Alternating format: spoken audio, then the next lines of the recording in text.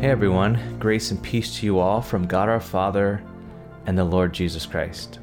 Today is Tuesday, March 31st, and yesterday, I forget what time it was because time feels a little irrelevant these days. Sometime yesterday, our mayor in San Francisco announced that shelter in place will continue through May 1st.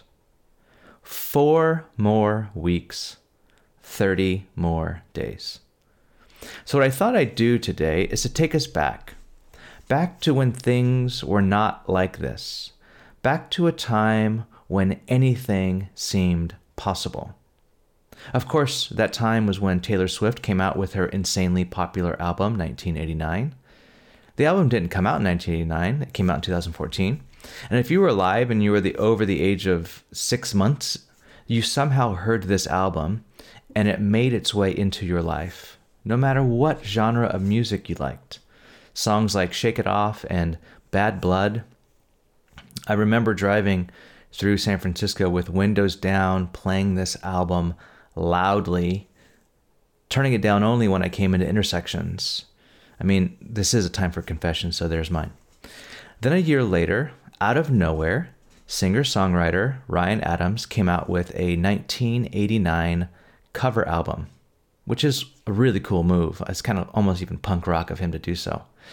And when you listen to Ryan Adams' 1989 album, something hits you really, really hard, especially if you like Taylor Swift's album. Something is very different about Ryan's album. And when I first heard it, I couldn't put my finger on it until I read a blog post by philosopher Jamie Smith, or James K.A. Smith. He says, when you listen to Adams' cover of Swift's album, you finally realize how incredibly sad it is.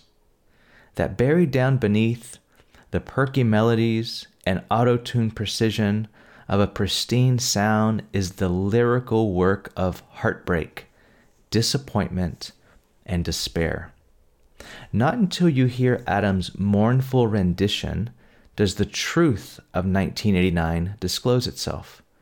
It's like up till now, the melodic tenor and sonic grammar of Taylor Swift's album was lying about what it said.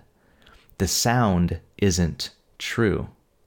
There's a kind of disclosure and revelation in truth that is viscerally carried in the sonic environment of the album, and it took the heartbroken musical genius of Ryan Adams to unveil this.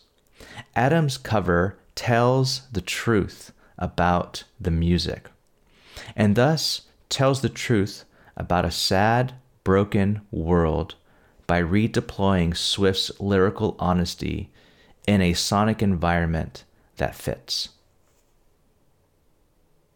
See, we now live in a Ryan Adams world. We live in a world where our pain and heartbreak can't be covered over any longer by auto-tune and pop energy.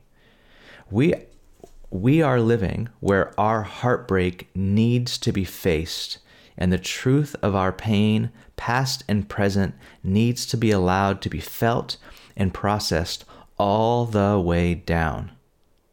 Where we have to tell the truth to ourselves and allow God to meet us there. This, of course, is called lament.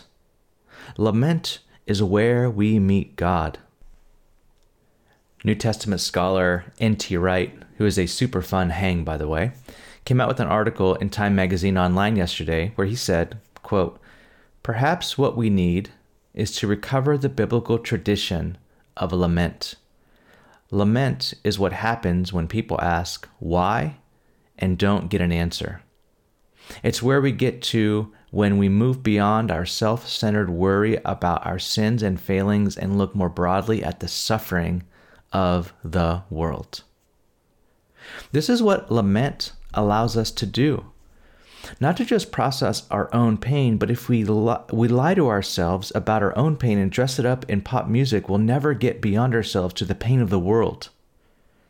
And maybe this is the invitation. To lament the brokenness of our world that has been going on for marginal communities, mentally ill communities, minority communities all along, way before this global pandemic even happened, to realize that in reality, the sonic world we lived in before was a lie. That our world actually was really sad before all of this happened. That our world was fragile, and that we were way more vulnerable than we thought. Psalm 137. By the rivers of Babylon we sat and wept when we remembered Zion. There on the poplars we hung our harps, for there our captors asked us for songs.